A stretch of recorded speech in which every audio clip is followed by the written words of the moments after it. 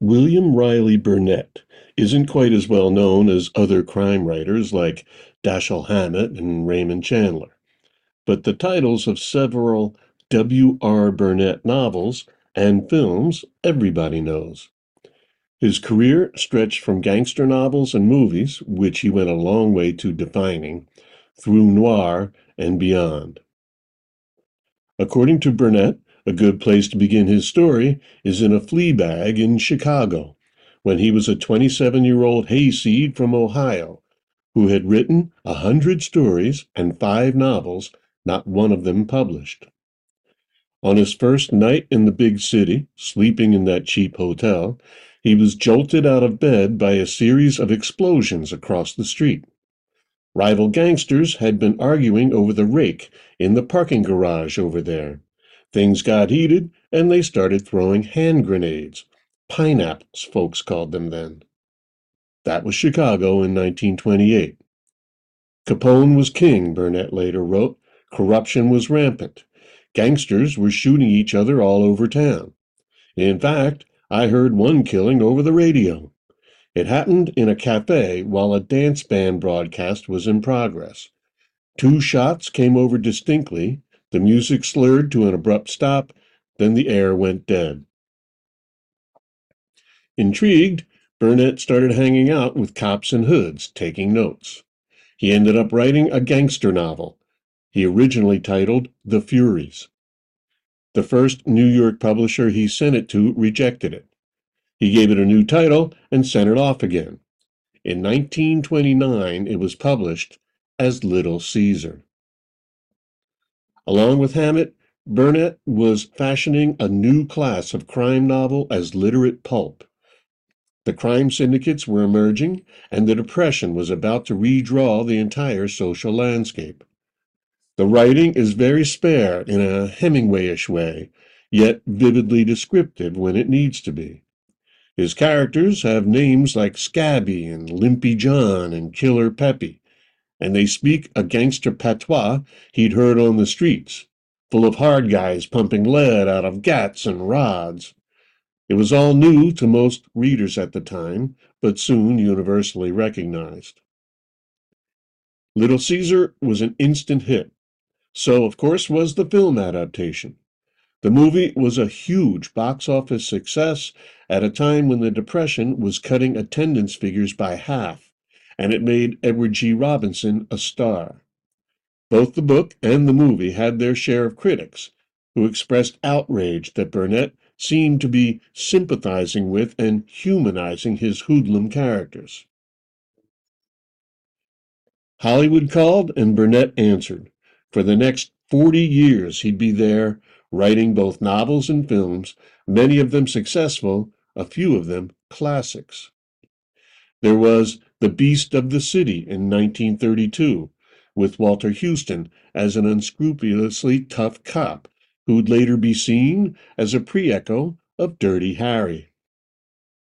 Howard Hughes called on Burnett to make some sense of more than a dozen draft screenplays for Scarface. Burnett compiled the best scenes into a master draft, then Ben Hecht applied the polish. The result was the last of the great pre-code gangster films. By his 1940 novel, High Sierra, both Burnett's writing and his tough guys had fully matured. Roy Earle in the book is more broken and melancholy than the Dillinger-inspired outlaw Bogart plays in the film, more jittery and uncomfortable in the world after years in stir. He's not a thoroughly bad man, more of a bad luck stray like the dog Pard. He's weary and lonesome and sick, showing his age in his inability to control either his flashes of snarling violence or his fits of nostalgic longing. The newspapers call him Mad Dog, but Old Dog would be more fitting.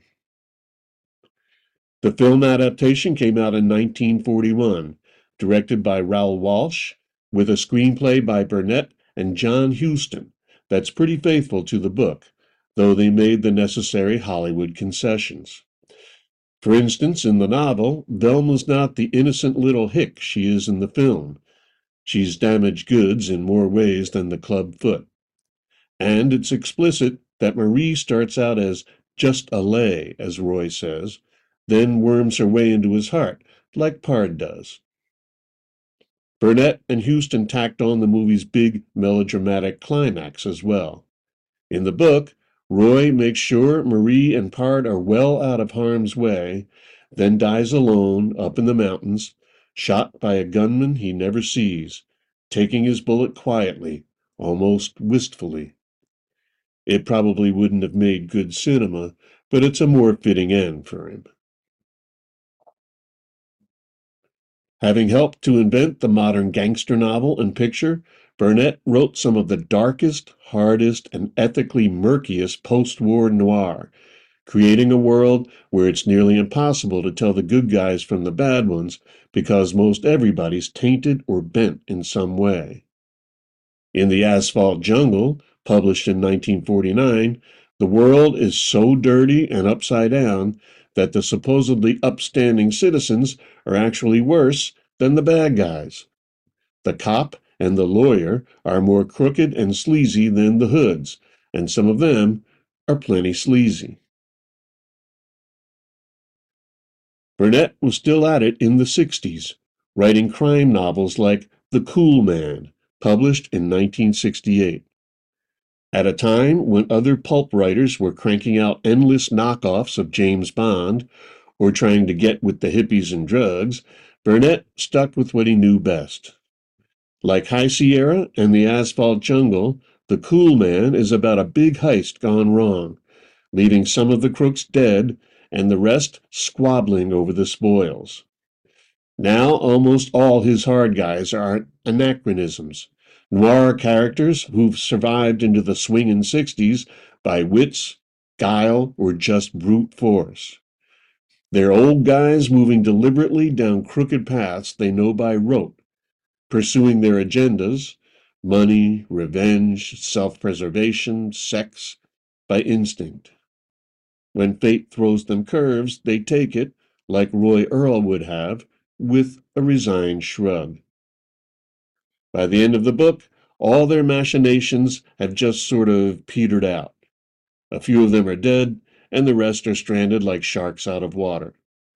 You have to wonder if Burnett was feeling a bit like that himself by this point. Burnett went on to co-write the screenplay for The Great Escape with James Clavell. It was his last Hollywood coup. He did some uncredited work on Ice Station Zebra and wrote episodes for several TV series, including Naked City, The Untouchables, and, of course, The Asphalt Jungle, as well as a lot of westerns. His eyesight failing, he didn't write much in the 1970s, but he was still able to bring his whole career full circle with his last book, Goodbye, Chicago, set in 1928, the year he got there. It was published in 1981. He died the next year.